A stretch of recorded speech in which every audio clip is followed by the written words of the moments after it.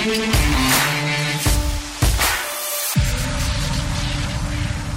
and welcome to the Confidence Mastery Podcast. I am your host, Nesbitt. We have a very exciting conversation coming up for you. Today we have Cathy Nesbitt joining us. Welcome, Cathy. Thank you, Natalie. I'm excited to be here. I'm very glad you're excited to be here because I've been working. Could you just give the listeners a little introduction to yourself, who you are, what you do? Yeah, absolutely. My working title is Cathy Crawley, Laughing Bean Queen. It's simple solutions for today's challenges. Worms for amending the soil, sprouts for eating, and laughter for overall health and wellness. Amazing. And I don't think people laugh enough anymore. And I'm so intrigued by what you do and the how you do it, that I just think this conversation is going to really benefit the listeners. Because as I said to you before we press record, like, life's too short to be miserable, isn't it? It's too short. Absolutely. Oh my gosh. And we have a choice. That's the beautiful part, is every day is a new day. It's not just an expression, it's the truth. Mm-hmm. And so we get to decide how we start each day. Like, we can start grumpy, put our foot on, and we're like, oh, another day. Or we can be like, yay, another day. Yoop. And it's all on us. And we get to decide how we feel when we're laughing and fully engaged in the laughter. We are completely present. We're not thinking about yesterday or tomorrow or any of our problems. We're not even thinking. When you're laughing full on, you're just laughing. That's it. That's what you're doing. And it just gives you a different feeling entirely, like in your soul, doesn't it? It oxygenates your beautiful body. You're secreting all the love drugs, dopamine, oxytocin, serotonin, and endorphins, versus cortisol and adrenaline when we're stressed. Yeah, it's so beautiful. And there's been so much stress and all of the things that have happened over the past few years that I think a lot of people have forgotten how to be happy or to choose happiness. Would you agree? Yes, I think, our brain is wired for negative. Our little amygdala, the stress center in the brain, has not evolved. So when we go into stress, our body thinks we're in imminent danger. We're not. If you miss the bus, it's a nuisance, but it's not life-threatening. But our body acts as if. So then we're secreting all those stress chemicals. We're not breathing properly. We're doing a lot of damage to our body. And what's happening today is we're living in a constant state of stress. On that heightened, we need a certain amount of stress to get us off our butts. Not the amount that we're secreting today. We really don't. And stress is absolutely the number one cause of most of our ailments today. About 90% of our ailments are related to stress. If we can manage our stress, imagine what a beautiful life we can have. Absolutely. I think that and know that stress manifests in the body like trauma does, like through physical and mental pain. And it can be so debilitating. And I just think about times when, like, I was a child running around outside, like playing outside and just laughing at everything because there was just joy to be found. And I believe that we lose ourselves as adults. And sometimes because we forget what it's like to be a child and not have the kind of stresses that we have. Yeah, and even children today, they've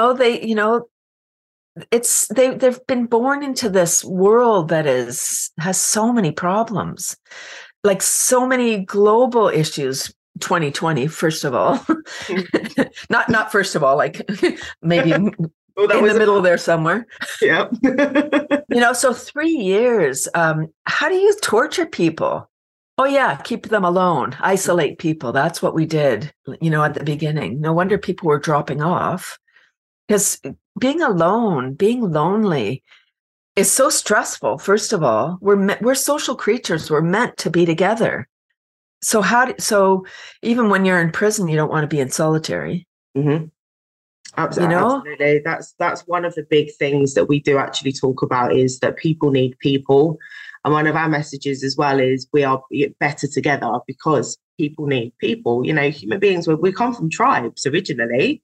So yeah, that fear, that isolation, the way that people are now so insular and are struggling to get back to society and like make those proper connections. So I'm really glad to be able to have this conversation today with you on the podcast, because I'm sure you'll be able to share some tips with people for getting out of that lonely state, for finding joy in life.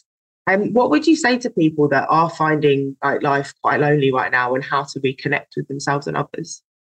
Oh, beautiful. Great question. I would say get out, go, get out of your house. Literally, like go for a walk, go volunteer. There's so many places in need right now. There's a lot of people struggling. Mm-hmm. And I say that I'm laughing, but I'm not laughing at the struggle, because it's real. Mm-hmm. And when we're in ourself, we're just like, we get closed and we can't see the light where it's so dark. So we need to look up and go. When we're struggling, if we can go and help somebody else that's more down than we are, and mm-hmm. help pull them up, then that helps raise us up as well. As you said, we come from tribes. We're meant to be together. Mm-hmm. And when we're together, we're stronger. We can come up with solutions. We can support each other.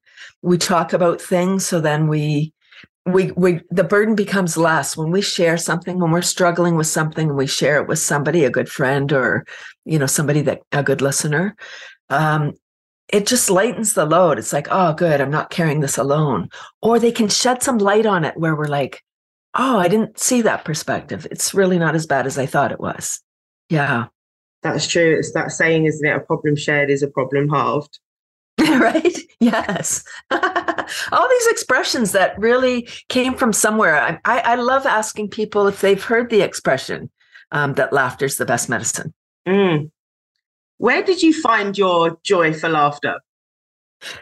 Well, it came from my worm business. It's the 21st anniversary selling worms by the pound for indoor composting. Oh, congratulations. Thank you. Yes. Wow. I don't know. I don't know what I was thinking 21 years ago when I started that business. Well, we will dig into that. Yeah. About 12 years in, like, it's really important. I'm located in Toronto, in Canada, north of Toronto, largest city in Canada. And in 2002, our landfill closed, and we started to export our garbage, even though we're a pretty large country, second largest in the world. We couldn't find a place to site a new landfill, right? Nobody wants that in their backyard. Huh? So we started to export our garbage to the United States, 1,000 trucks a week. Mind blowing. Wow. Like, talk about a waste of money. Our tax dollars hard at work exporting garbage. Nice. Literally shipping our garbage out of the country. Like, oh, not our problem anymore. Yes, it is, because there's only one planet, by the way. Yeah. It's all the same air. It's all the same water flows to get, like, come on. Mm-hmm. Ridiculous. And I had a solution.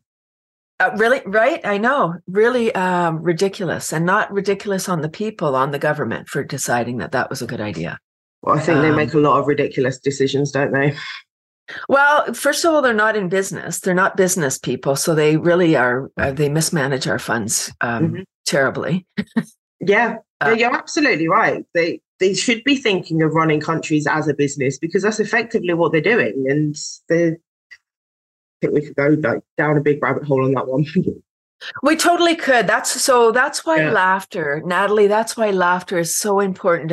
Like, I believe I have this heavy mission of putting worms everywhere so we can manage our waste and make better soil so we can grow more delicious food. That's that goal.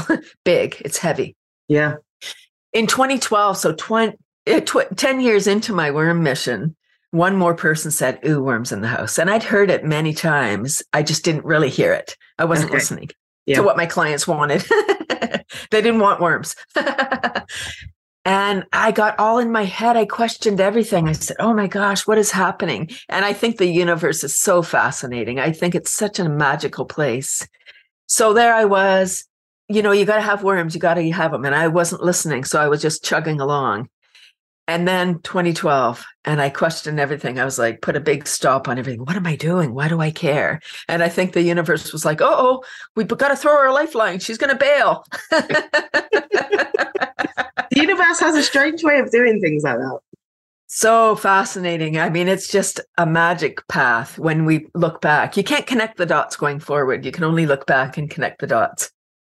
right? People are like, oh, just connect the dots. Well, there's no dots looking ahead. No dots, no, you're right. And it's like looking at history can help you predict the future. Right. Sort of. Well, as much as we can think we can anyway. Right. Yeah. So it's an amazing journey. But so I was about to doff my mission, and the very next day I was introduced to laughter yoga. And so I was like, laughter yoga, what's that? And I don't do yoga. I'm sure it's a fine thing. This is laughter for the health of it. Intentional laughter exercises, just as a cardiovascular workout, a laughter exercise program. Yeah. Fun. Started in 1995 by a medical doctor, Dr. Madan Kataria, and his goal is world peace. How cool. Like, what a great mission. Uh-huh. And I believe that laughter yoga was started in 1995 so that Dr. Kataria could train people in 120 countries, people laughing around the world, so that we could be ready for 2020. Prior to 2020, there was very few opportunities to laugh online. All the laughter yogis jumped online, like every industry, we all jumped online. I wish I had Zoom shares. Before 2020, that is. And and so now you can laugh online almost 24/7. There's laughter clubs around the world. You don't need to know the language because laughter is universal. It is. So it's not about jokes or comedy. It's laughing for the health of it. And when they started, so Dr. Kataria was writing an article for a magazine about laughter. Laughter's the best medicine. And as he was researching, he discovered all this research proving that laughter is the best medicine. So he said, wow, if laughter is the best medicine, why don't we just laugh?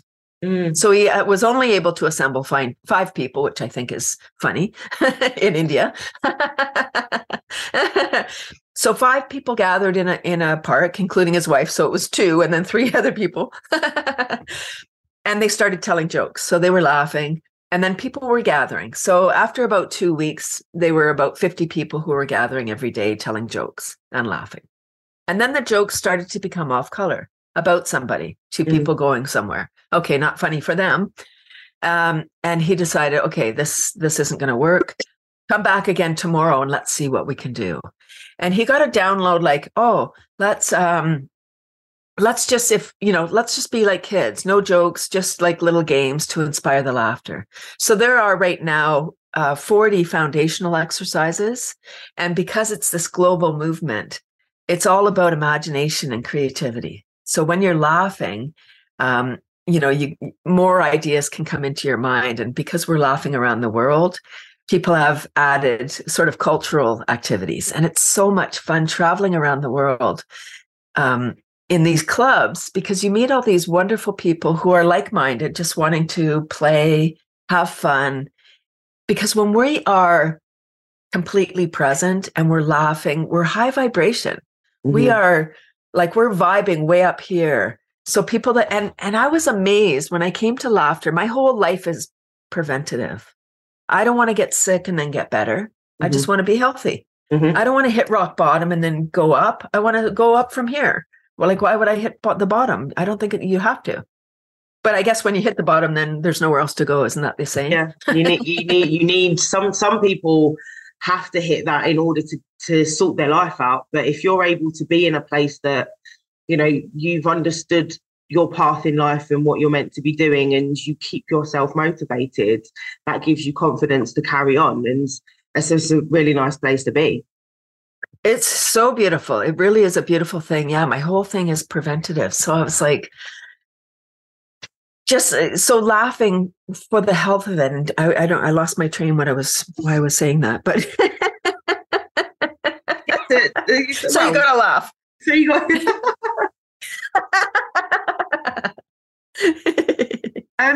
I find it fascinating as well because I often say smiling is the happiness virus, and over the past 3 years, that's the only virus we need. It's contagious in a good way. Yeah, exactly. And smiling like tricks the brain into thinking you're happy. So we can all just put a smile on our face and pretend and mask whatever's going on inside. How do you laugh if you feel like nothing is worth laughing? Beautiful. That's where I was headed. Thank you for bringing me back. So I do everything by prevention. So I laugh so I can keep on being vibrant. When I came to laughter yoga, I realized, man, a lot of the laughter leaders and teachers came from depression, from medication, like heavily medicated, in deep depression, because you are what you act. Mm-hmm. When you act happy, you become happy. So if you get trained as a laughter leader and then you're leading classes, you're like an actor or an actress, right? You might be sad, but that like, oh, it's time for my happy club. I better put on the happy face. Yeah. And you trick your brain, as you said. Ever heard of mirror neurons? Mirror neurons. Mirror neurons. Yeah. Tell us more. Yeah, so mirror neurons, even if I can't say it. So ever notice when you smile at somebody, they smile back? Yes. Mirror neurons. Ever notice that if you see somebody crying, you feel sad too? I never used to, actually. I was like the least empathetic person ever. Well, those are mirror neurons. Yeah. Okay, even if you don't, but those are mirror neurons. Yeah. So because the brain, we are tribe people. So we do take on the energy of those around us, like it or not. Everything's energy. Mm-hmm. Everything is energy. So if you want to be happy, hang out with happy people. It rubs off. If you live with somebody grumpy, sorry, you're probably going to be grumpy too. Mm-hmm.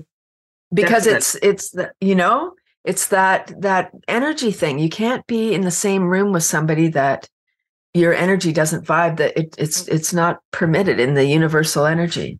And my husband, we've been together for a very long time, 35 years married this year. Well, congratulations. And we did it for a long time, just to be sure, like 9 years. Are you sure? I don't know. Maybe not. Before 2020, I was doing Skype laughter, not video. It was just audio. It was laughter professionals just practicing our craft for 20 minutes, just laughing. No talking, just laughing. And when I live in a teeny house. So whenever I would do my Skype laughter, it was 10 o'clock every day for 20 minutes.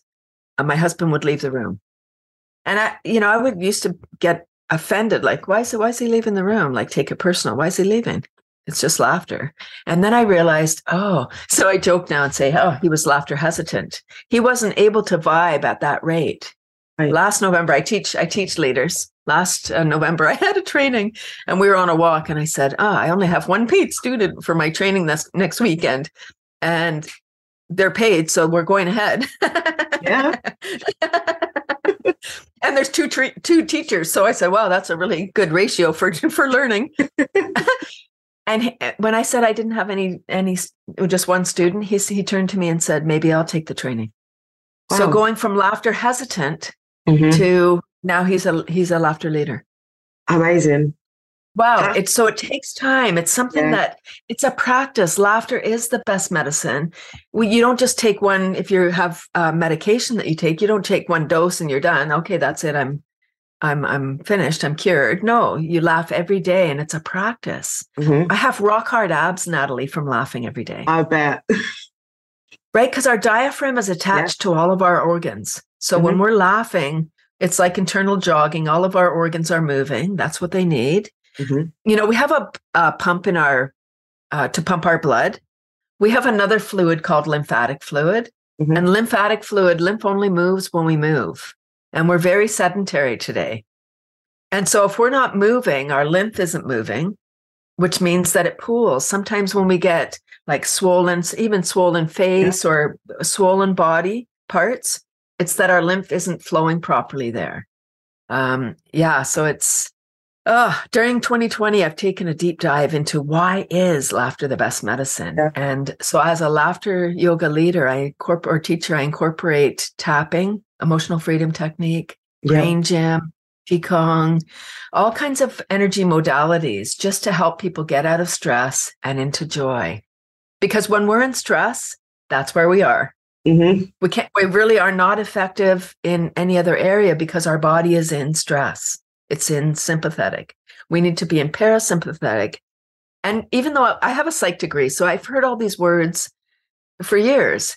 they really didn't mean anything. I mean, parasympathetic, sympathetic, what the heck? What's that? Yeah. Like, what does that mean? Rest and digest, like all these phrases. But now I understand stress is a killer. It really is. Yeah. Yeah. And it is. And stress, like, like people are afraid of getting dementia. People are afraid to lose their mind. Stress cortisol eats our brain and our memories in particular. Like, when I learned that, I was like, oh my gosh. So we're stressed about losing our mind later on and losing our memories, which is causing us to lose our memories. It's a horrific cycle when you really think about it, isn't it? So it is. I like what you said about preventative. Like, prevention is definitely better than curing. So being able to put these things into place to prevent something later on in life is going to give you a better quality of life and longevity. Yes, my husband and I traveled at 27 for 13 months in Africa and Asia. Lovely. Yeah, it was beautiful.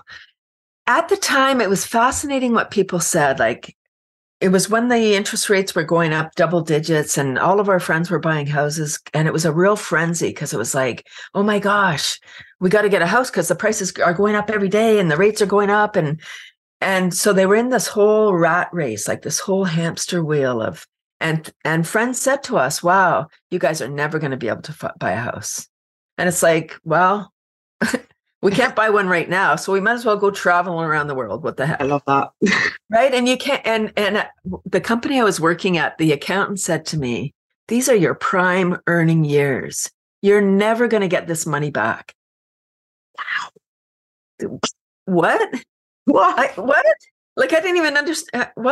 What does that mean? I don't even, like, I of course, I know what it means. Yeah. Like my retirement or whatever. It's like, you want to live now, not when you're, the whole, don't even get me started on the whole retirement thing, like work until you're nearly dead and then enjoy, a few years of life. No, right? And people were like, oh, I'm going to go traveling when I retire. It's like, you're not going to travel at the same rate that I traveled at 27. No, when I'm in my prime of my life. Exactly. You experience things in a different way. I think age is beautiful. We have another thing in my mastermind group. People aren't allowed to say how old are you. It's what age are you?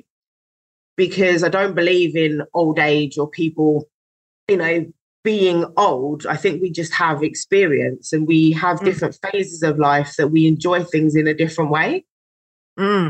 Like 12 years ago, my idea of fun was drinking till I couldn't see and partying and dancing.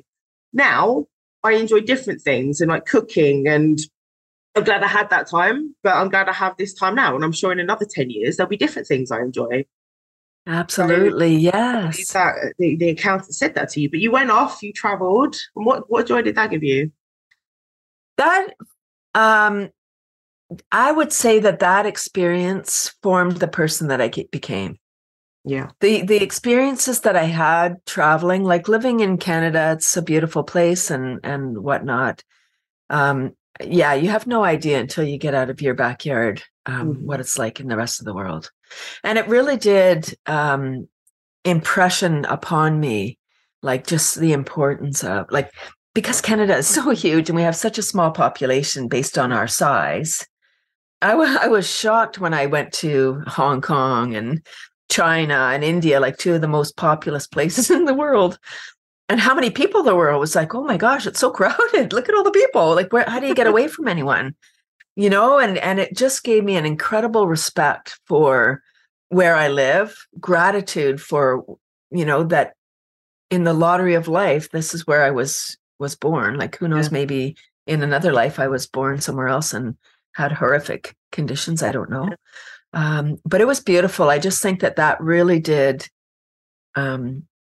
It opens your mind in a different way, doesn't it? Traveling, seeing different cultures, different cuisines, the way people interact, the way they communicate.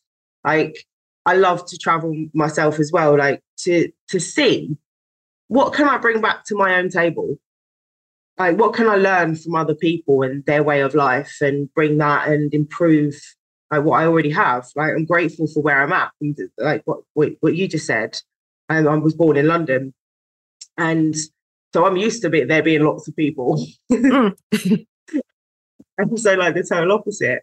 But I'm grateful for that because there's so many people in the world that they want to see London and they don't for whatever reason or they can't. And it's a really beautiful way to think about life and what lottery ticket you were given to then put yourself on whatever path you want.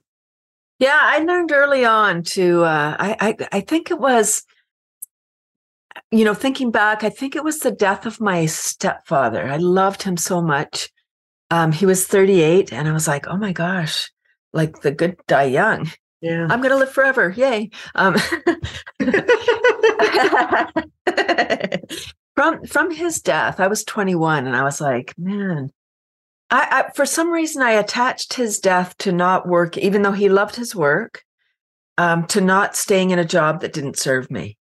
I don't know why. I just thought we spend so much time at work. I'm going to love what I do. Yeah. And I never stayed in a job that didn't serve me. When I changed jobs all the time because I had the confidence. I just thought, nope, this is important. And I think his death was the gift. That was the gift for me, to live your life. Live your life because you don't know how many days you have. Nobody knows. That's so true. And yeah, so that was the gift there. And so I've lived my life looking at opportunities, saying yes, not thinking it too much, because when we think, we talk ourselves out of things. Like ever had an inspired thought where you're like, oh, you take the deep breath, you get the butterflies in your belly and you're like, oh my gosh, like that's what I'm going to do. Yeah. And then you take a breath, you're like, oh, not right now. You put it on the shelf. You're like, I don't have time for that now. That in the future, I'll do that. Or you talk to somebody and they're like, no, remember last time what happened? Or maybe it's you. You're like, oh yeah, I don't want to look ridiculous again. I love looking ridiculous. Why not look ridiculous? Stand out. Don't stand in. Exactly that. So you have to have confidence in yourself to do these things. And I guess I think a lot of people, they hold back for fear of being ridiculed or for looking silly or looking ridiculous, like you say. Whereas I think you and I are very similar in that we don't care because we're going to enjoy our life. And having experienced that grief and the loss of people in your life, like fairly early on as well, it changes you as a person. Do you think you've always had some sort of inner confidence to just go, right, I'm going to do this? Or did it grow from doing things? Yeah, both. I would say both. I was a people pleaser as a young girl. I definitely, and so I chose secretarial as my, work path. Yeah. And what a great occupation for a people pleaser. I mean, get me coffee, do this, do that, telling someone what to do. It's perfect. Oh, yes, I will. Okay, I will. And then but at the same time, realizing that I didn't want to stay in a job that didn't serve me. So I had no issue quitting and getting a new job. For me, I didn't understand the expressions that people would say, like, you need to have a job to get a job. It's different today, but you had to have a job to get a job. How do you get a job if you have a job? Like, how many appointments can you possibly have? Like, they're going to think you're really sick if you have another doctor's appointment, or work hard and you'll get a watch in 30 years. Again, it's different today, but it's like, why do you need a watch when you retire? You need a watch so you can get to work on time? I don't know. So all these things, they didn't really make sense. And like, you need experience to get experience. Well, how do you get experience if you don't have experience? Like all of those kind of expressions. So I kind of all along marched to my own music. Like I didn't follow along because I didn't understand why those expressions. I didn't get it. And I'm glad. Yeah, well, it is strange that it's the indoctrination, isn't it? You go to school, you get a job, you get married, you have children, you have the house and the car and all of those things. But actually the world's bigger than that. Way bigger. That's so funny because I was, what did I say, 27 when we went away.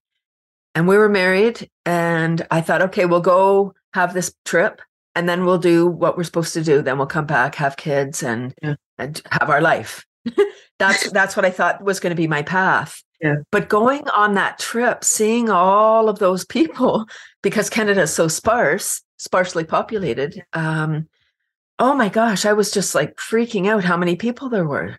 I couldn't believe how many people there were. And I don't know if this is true or not, but I heard when we were traveling that in certain places in the world, they maim their children so they can make more when they're begging. They send their daughters off to prostitution so they can make money and all of those things. And I was just like kind of heartbroken by that.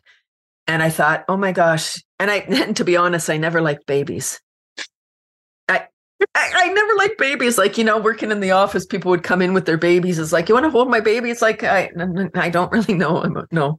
Uh-huh. I like kids, but I didn't like babies, and I never really wanted to have my own. It's really interesting. I just thought that's what I was supposed to do. Yeah. I thought that was my role. I thought that was what I was to do. So seeing all those people, it was like, I don't want to have children. And I thought, if I want to have that fix, I'll just be a big sister or, volunteer with an organization. Yeah.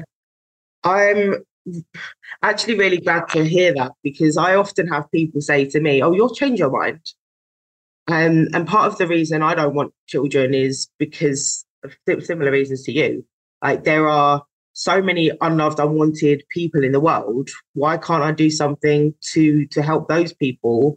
And then it's like, leaving a legacy. So I work with my mum, and we're leaving a legacy together for us. But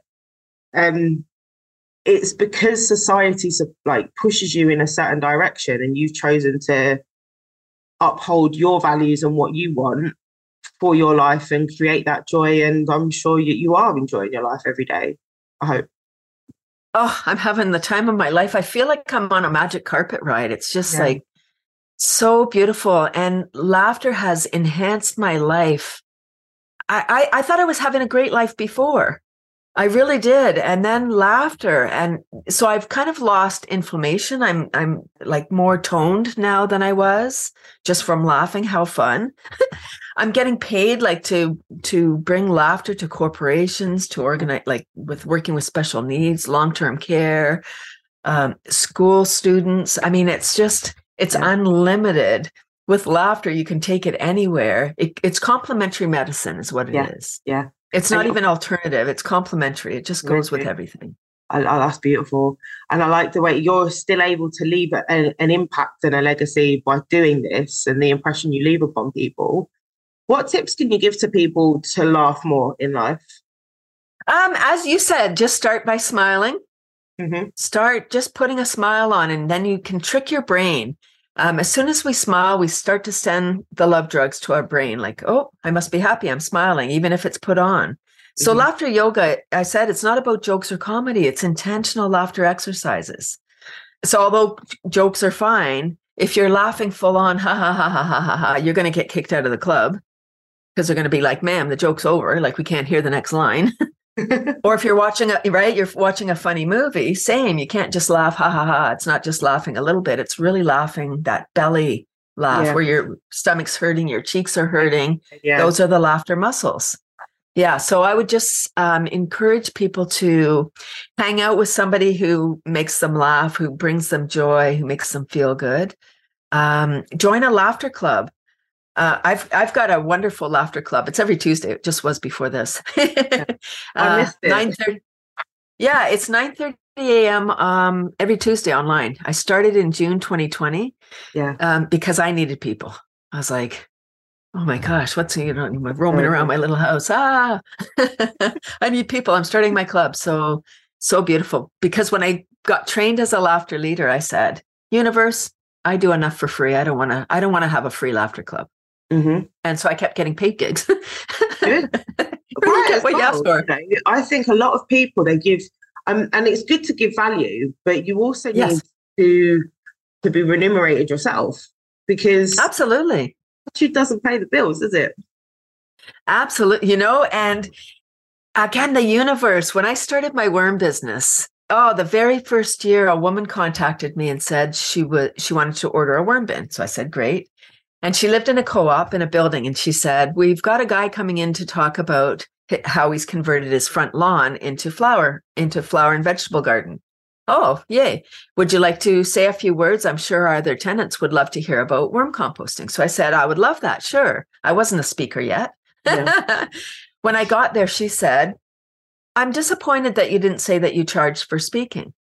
And I said, guys, and she said, because what you get paid is what you're worth. And I got in my head, I was like, oh, Pusha, this is so important. Like, I'm so important. Not I'm so important. What I'm doing is so important. So I said to her, well, you were buying a worm bin, so I thought that was payment enough. Mm-hmm.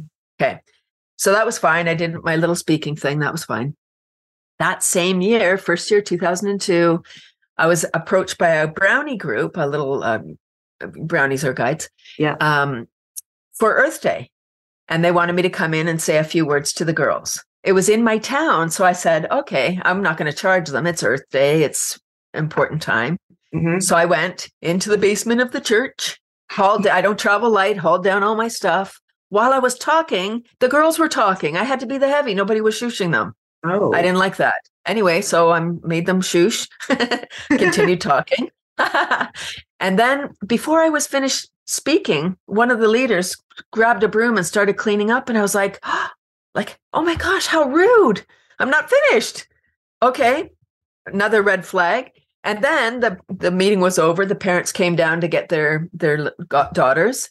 Nobody offered to help me up with all my stuff. I was like, oh my gosh, that woman's voice was ringing through my head. You are what you get paid is what you're worth. Yeah. And I started to charge from then. And I can say that woman saved my business. Mm-hmm. Because I was doing school workshops. I was charging like, I don't know, $75 or something back 20 years ago. Oh. And I doubled my rates. As soon as I doubled my rates, my bookings tripled. Mm-hmm. Perceived value. It's interesting. Perceived value is exactly. It's very interesting, isn't it? I think there's a certain level of giving for free, giving back, but equally, you have expertise to share that you should be paid for, and people shouldn't be worried about saying, charging for their service, because you provide value. It's just a fair exchange. Yeah. I think that may be part of the women's challenge, though, because we are fairly new to the work world. I mean, generations. In terms of the history of the world, we are. It's only about 100 years. Yeah. Which is a blip in the universe, isn't it? It's a blip. It's just like a nanosecond, really. So I think we have a lot of work to do. We're coming. And I agree. We got to stand in our power and say, this is what I'm bringing. This is what I'm doing. And it's a negotiation. All of these things, I'm sure people look at you and I and they're like, oh, they're so confident. Yes, confident. We've mastered it. It takes time. I mean, I wasn't always like this. Yeah. I was a secretary forever. So although I was a great secretary and I ran the place, I was told what to do. Yeah. It's interesting, isn't it? The things that you do in life because you think that's what that's what society says you're supposed to do, especially as a woman. So empowering yourself to go out and do something different and start your business, and that's going to have an impact on so many people and the world, is amazing. So, and I can see on your face, for the listeners, Cathy looks amazing, by the way. She's, you're proud of what you've achieved and the way that you impact the world. Oh, I'm having so much fun. I really want other people to have what I'm having. Mm-hmm.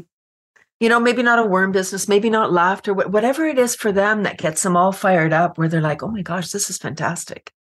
Because right now we're looking down a lot. And we talked offline about people on their cell phones. Mm-hmm.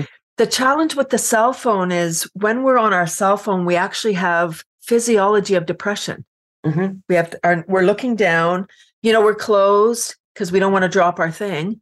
Yeah. And we're looking down. So even if we're looking at something funny, we're sending mixed messages to our brain. Like we're smiling and we're laughing. So, those chemicals are secreting. But we're also looking down. So we have the physiology, as I said, of depression. So we're also secreting those depression drugs. And that's chemicals. It's become so addictive because people, and then like your brain capacity is shortening because the people are constantly scrolling, and it's like you're not even taking the time in to laugh at the thing that you're watching because you're on to the next thing. And it's that dopamine hit, that constant, like I need that, the notifications, like give me.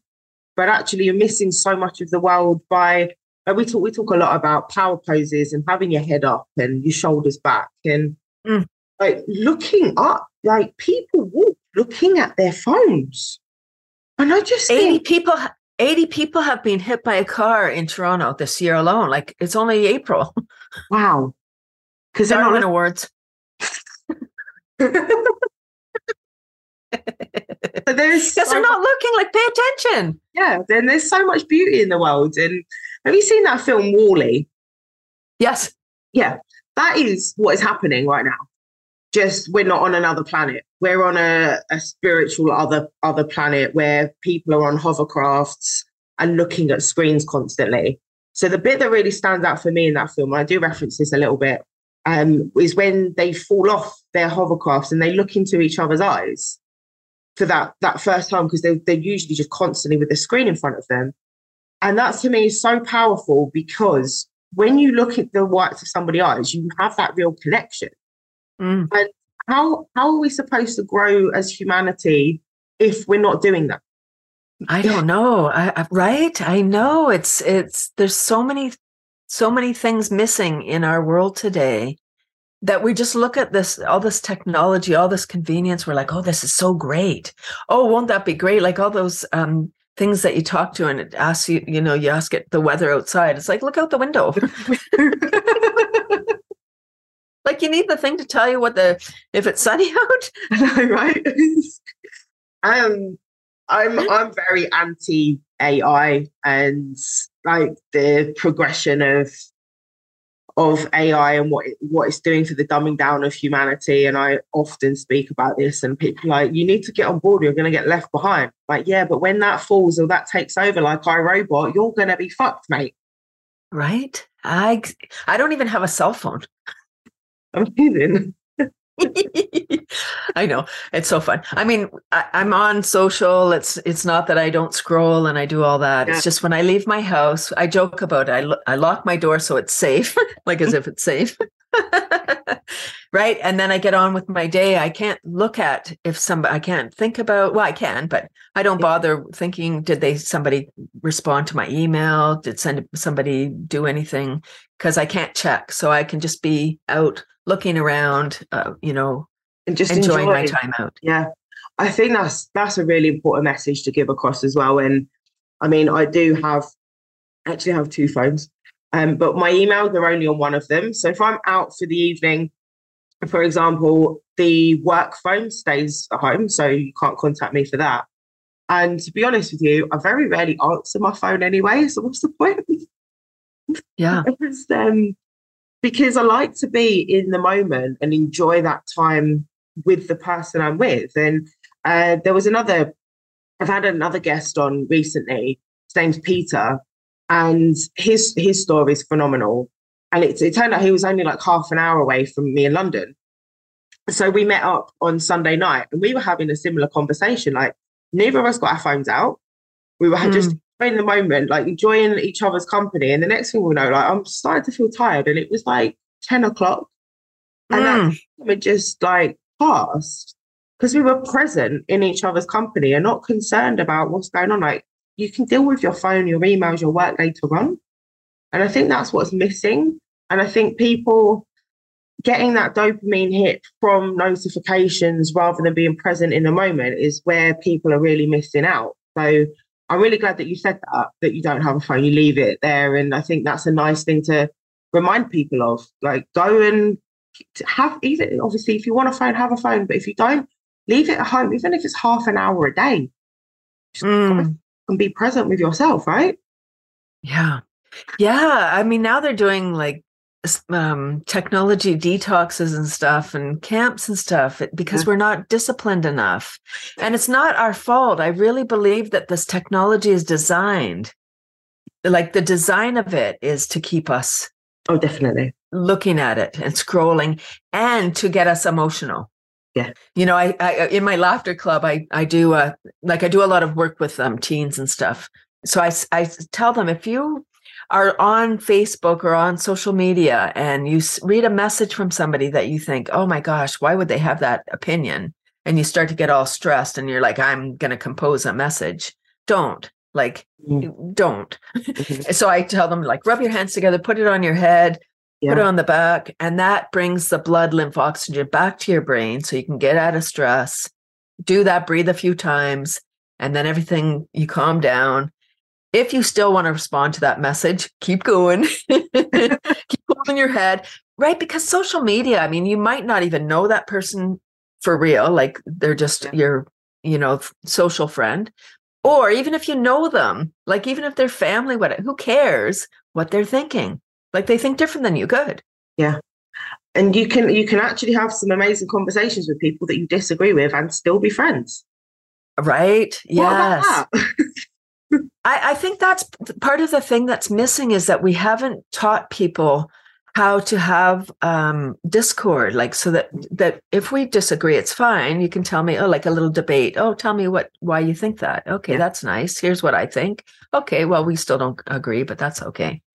I still like you. Yeah. I've got quite a few friends like that, and we'll have debates and discussions, and then we'll then talk about something else, because you don't have to agree. Can you imagine if everybody agreed with everybody? Like, what would life be? Right. It would be the Stepford wives.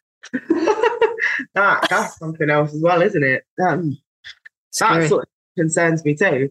So you were talking earlier about exporting garbage out of Canada. And I think that's a really good metaphor for a lot of things that's going on in the world at the moment. But I really want to know more about why everybody needs worms in their house. Because life, we need to start to think outside the box and sustain ourselves, as we've touched on technology and the actual damage that can do. What about the natural things that we can do to help life and be better? So tell us more about that, please. Yeah, so this is indoor composting with worms. Yeah. So same as outdoor composting. For anyone listening, composting is just nature's way to look after our organic matter. Usually done outside, no special equipment. You need a carbon nitrogen mix. So outside it might be leaves, straw, those kind of materials, and then your food scraps from the kitchen. This is the same idea, except it's done inside. It is actually in the box. Worms in the box, in the house. Who doesn't want that? And then the bed, fine, right? They're in a box. That's right. And they can't see, so there's no point in going sightseeing. They're going to stay in the box as long as you treat them right. Right. So it's the bedding inside. The carbon inside would be shredded paper, could be cardboard, drink trays, egg cartons, that kind of material, toilet paper rolls, that kind of stuff. And then the food scraps is your nitrogen. The worms eat all of it, and their poop is the black gold. That's the soil. And I started my business to stop all those trucks going to the United States. And I quickly realized, oh my gosh, that may be the side benefit. As huge as that is, the real benefit is the black gold that the worms produce. In North America, at least, probably many parts of the world, but North America for sure, we have destroyed the soil. We do monocropping, corn, wheat, and soy. Acres and acres, as far as you can see, corn, wheat, and soy. If you're monocropping, growing just one species, you need to add a lot of chemicals, because that's not how nature intended, right? So adding chemicals, we've made our soil now dependent on drugs. So we spray the plant, we spray the soil to get rid of the bugs. We think we're getting rid of the bugs that, just that we are a pest. But anything that has a side at the end means death. Pesticide, homicide, suicide, right? Fungicide, all of this aside means death. So we're not killing the target bug. We're like antibiotics, right? Kill out all of our microbiota, and we need to do something to feed our biome again, to build it up. Same with the earth. So I realized, man, this is so important, because we've wrecked our soil. So this is a way to return the nutrients back in. It's the infinity sign. We eat the food, we give the scraps to the worm. They eat it, they poop it out. We grow more food, we eat the food, we're healthier. We're in the soil. When we're gardening, gardeners are literally happy people. because there's antidepressant microbes in the soil. Wow, cool, right? So when we're in the garden, we're totally present again, right? We're out in nature, we're breathing the air. We're not on our thing. We're not on our technology because we're in the soil, right? Our thing would get dirty. Yeah. So we're present, we're growing. When you grow your own food, you eat it. There's less waste because you spent a lot of time, you watered it, you talked to it, maybe you weeded, all the things that you need to do for a garden. And gardeners are hopeful people. Mm-hmm. You know, you plant your seeds in the spring or whenever you're planting them, and then you got to do a lot of work. And then months later, you get your tomatoes or whatever you're growing. There's that delayed gratification, but putting right? Yeah, so that's so the worms in the house is a great project for kids. It's teaching them, like we talked again offline about people not knowing how to cook anymore. Mm-hmm. This is a wonderful way again to bring back, like during 2020 was my best year ever in 20 years for my worm business. Wow. Our schools were all closed, everyone shut down, everyone working from home. So parents were calling me saying, oh, the kids are at home. We need a project for the kids. As a businesswoman, what do I care how the worms get in the house? Right. And so that's fine. Good. A little project. And then as we were locked down longer and longer, like Canada of developing nations, we were rivaling Australia for longest lockdown.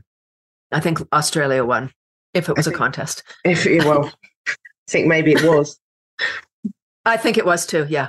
They won. Okay. Yeah. But we were locked down for a long time. It was awful. So the longer we were locked down, because in Canada, we have such a short growing season. Yeah. We import 60% of our food. Oh. 60. So when our border closes, it's a big problem, right? Yeah. For our food. We're food insecure. We just don't know it because our system is so good. Mm-hmm. But when something like that happens, it becomes a problem. So the longer we were locked down, the more my phone rang with people going, okay, we need to start a garden. What do we got to do? And so a lot more people are gardening and growing now. I think this cuckoo time gave us a wonderful pause. It was scary at the beginning. There's still a lot of people struggling. I know a lot of people died. Mm-hmm. I'm not making light of any of that. I just think that this gave those that were willing to take a look at their self to go in and reflect, like, what is it that I want? Yeah.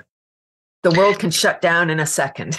What do I really want? Yeah. And it has given a lot of positive opportunities for the people that did go, oh, hold on a minute, what is this? Yeah. I've met the most amazing people around the world during this time that I'm so grateful. Natalie, I never would have met you. Mm-hmm. I never would have met so many people and all the laughter yoga leaders and teachers around the world, because we do have global summits and laughter parties and stuff. And it's so much fun. Yeah. Like, imagine coming together, people just willing to laugh. So that's the thing. During a laughter club, there's always new people. So you explain what laughter yoga is and you do the games. Yeah. At my club, I get about 25 or so people. I have a lot of laughter leaders that come to my club because we just want to practice our craft. So you go and see what somebody else is doing, and then you get to just play. When you're leading, you know, as a facilitator yourself, when you're leading, you're on. Yeah. Even though it's laughter, I'm still in charge. So I'm not totally relaxed. So the other people will come, and just like when I go to other people's club, I'm just there to enjoy. I'm not leading or anything. I'm just playing. Yeah. That. And we just want to laugh. So although there are little games, we're there to laugh. So when it's time to laugh, we're laughing. Ah, ha, ha, ha, ha. Then we breathe. And it's so fun because the laughter leaders bring the energy for the people that are new, that are like, ooh, what is this? Right? Anything that we do new is weird. Yeah, because it's the unknown, isn't it? It's unknown. Absolutely. What tips would you give to people doing something new? Because doing something new, getting out of your comfort zone, is very scary for people. So, for example, coming to your laughter club, what would you say to people that are like, oh, I don't want to feel silly? Because I think that's something else, isn't it? It's like you can do these things and people be like, well, no, that will make me feel silly. How do you alleviate that pressure for people? I would say, first of all, the magic happens outside your comfort zone. Inside your box, you know what's going on in there. You've been in there your whole life. Mm-hmm. you got that. You know all the parameters, you know how far your box goes, everything. The magic happens outside your box. And anyone that's listening that has had one of those moments where they're like so frustrated, it just seems like so much turmoil and things going on. If you can break through, like you could either go like retreat, like, oh no, that's just too scary, or you step through it and the magic is on the other side of that frustration. So I would say, look silly, like just go to a club, come to my club. I mean, first of all, 25 people in a Zoom room. If you're in gallery, nobody can see you anyway. Fair point. Right, because we have it on gallery view, so no one really can see you unless they highlight you or something, but just come and play. It's all about getting out of your head and into your body. Like, so what? You're going to look silly. You'll look silly for a moment, and then your body will be having a party. You'll feel so great. You'll sleep better that night. Maybe if you had pain, your pain is gone for a little bit because you're secreting all like your natural morphine. We get to secrete all those things. When we're laughing, we are secreting all of those love drugs. Sometimes people drink or do drugs or sex or overeat or whatever they do, their addictions, so that they can get those hits. Yeah. I happen to be addicted to radio contests. And whenever it's ringing, I get the dopamine. I'm like, oh my God, it's ringing. Oh, I love that. That's the truth. I have a whiteboard with all the contests, so I know when I have to call, the numbers I call, everything. It's it's a part-time job. Oh, brilliant. Do you know what though? When you win a prize, like there's no better feeling. Oh, I won $100 yesterday. Amazing. Well done. Yeah. Canadian, but some of them Monopoly money. 100, whatever currency is in. Absolutely. Oh, I'm thrilled. I was so happy. The guy was like, oh, thanks for being so delightful. Yeah, I would say, we really need to get out of ourselves so we can. If we want to experience a magic, joyful life, there may be some discomfort, but just outside of that is where the bliss is. It's not in your box because you don't have it yet. Mm-hmm. That's right? A really good point.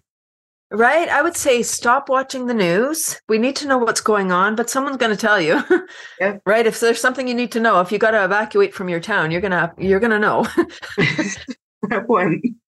Right? Like you're going to know. And I would say limit your time on social media. If you have a business and you're there for business, great, do that. Mm-hmm. Don't engage with everything. I know that's what you're supposed to do, but that's where the emotion rises up when you engage with people and then somebody writes something that you don't like and then you go back and forth. It's like, just don't.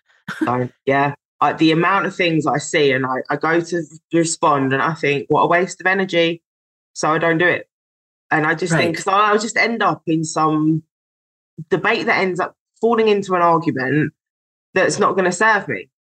Or anything, or change anything. Or change anything. And actually, that's not where my energy should be spent. So no, it's a very, very valid and good point to share. Thank you.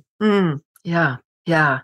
Just live your life. I think we're always looking at what other people have, especially again with social media. We see everyone's highlight reel, like, oh, look at them living this life. Oh, yeah. Look at them having such a great time. What about me? And then we have a little pity party. It's like, just go live your life. Just go do something for somebody else and you'll feel good. Yeah. I really liked what you said at the beginning about volunteering and looking to help other people if you're feeling lonely or less confident, because that really does boost you.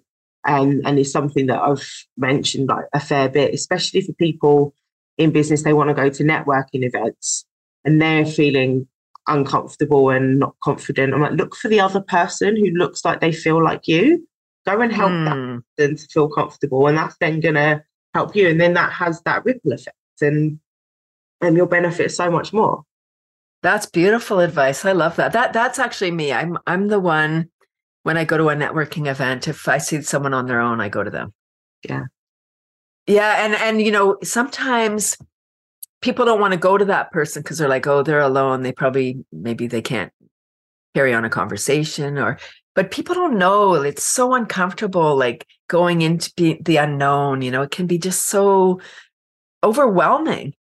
I don't know why. I mean, if you're in business, if you're not able to talk about your business and with confidence, have your pitch and all that stuff, like get a job. Yeah, absolutely. I mean, like entrepreneurial life isn't for everyone. And it's tough. It can be. Yeah. It can be really tough because people are brutal. Like I was exhibiting before COVID, I was doing like between 100 and 200 events a year. I don't want to do that again, by the way. I was like, I got to be there. I got to be there. It's tough. Oh my gosh. The things that people ask you, like, can I have a discount? No, I'm not Walmart. I'm not Costco, right? No. Like, no, you can't have a discount. That's the price. The price is there. Unless you're buying a dozen, then we can talk. No, absolutely. Right? And it's always, it's like, I see a lot of this, people talking about like friends and family discount and stuff, but actually if they are your friends and family, pay them more. Pay them 10% more, not ask for a 10% discount. Like help the people that are in your life and the small businesses rather than the big corporations. It's us that are the bread and butter of daily life. It is, absolutely. And when you're exhibiting, people think it maybe is your hobby or something, you know. What do you do during the week? Because these events are often on weekend. I'll go, what do you do during this? Yeah, this is my life. This is my they just can't even fathom, because there really is two kind of thoughts, right? Like there's entrepreneur thinking and there's employee. I think there's employee mentality where you want to get it for the cheapest price and you want to, you know, all of those things because you're trading time for money. Yeah. Where entrepreneur, it's more like projects or like packages rather than what am I making an hour? Probably less than minimum wage, no doubt. That's the thing, especially when people start at the beginning, it is. Oh, yeah. And you're often doing so much for no money because you believe in, like, you know, you need the exposure to gain the confidence. But at the end of the day, you still need, and it's okay to make good money. I think that's giving yourself that permission to go, well, no, hold on a minute. Like you said, the price is the price. This is it. You know, that will then give you more confidence in order to do more and to make more, to live the life that you really want. Absolutely. And it's a negotiation. I mean, price is one of those things that a lot of people struggle with, like how much do I charge and how much will they pay? And it is a whole, you know, people ask me all the time, how do you decide what to charge? It's like, well, whatever I charged last time, I charge more this time. and if they go, until you put your prices up, until people say no. Right. Yeah. It's a negotiation. Like if people get in touch and they're like, oh, I really want you to come and do laughter. We don't have a budget or whatever. Then it's like, well, what are you going to do for me? I'm in business. Yeah. Yeah. Exactly. What can we do? I'm willing to come. Yeah. But what can you do? Like, will you do me a testimonial? Will you give me referrals? Yeah. Like good referrals, not just, you know. Yeah. No, exactly. Right? Like it is a negotiation. It's just a back and forth. It's and confidence is essential. Yeah, definitely. I think that's a really great point of it being a negotiation and knowing your worth, knowing your value and saying, well, no, I'm not doing this entirely for free. Sometimes, yeah, of course. Like, for example, people listening to this podcast, the podcast is free to listen to, but there are other things and other actions to take thereafter because, well, why not? If you want more, pay for it. You want more, like invest in yourself, invest in your personal development, your business, professional development. And don't be afraid to do that and just stand up. Like I openly stand up and say, this is the price for this is that. If you want just free, you're only going to get so far. I love that. Yeah, beautiful. Cathy, I think I could talk to you like all day. I know, it's so beautiful, Natalie. Thank you. I even like just through the Zoom, I feel the vibe and like that vibration and the energy is amazing. but I am also conscious of your time and values. So it'd probably be a nice time to bring this to a close. Because I mean, like I say, otherwise we'll end up chatting for hours. We're just in the flow. Yeah. And if you could give people one tip to increase their confidence, what would it be? It would be to get off your cell phone and look up and do the power posing. I would say power posing is a fabulous thing.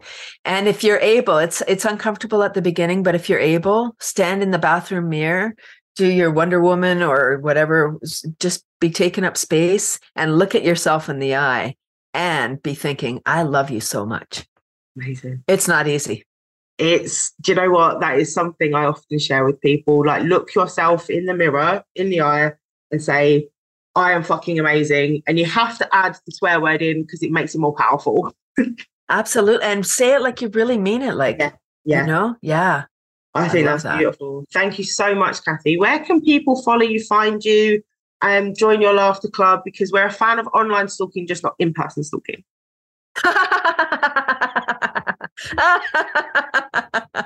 Cathy'sClub.com is my laughter page. And the information to sign up for my laughter club is right at the top. 9:30 a.m. Eastern, every Tuesday, 30 minutes of super fun self-care. Amazing. Thank you so much, Cathy. I have really, really enjoyed this conversation. I know the listeners will love it too. So once again, thank you very much for your time. And to everybody listening, make sure you go and follow Cathy, join her laughter club, and please, thank you for listening. Don't forget to share, subscribe, download, share it with your friends, family, loved ones, and even the people that you don't like, because everybody needs some help sometimes. So thank you very much, and we shall see you on the next one.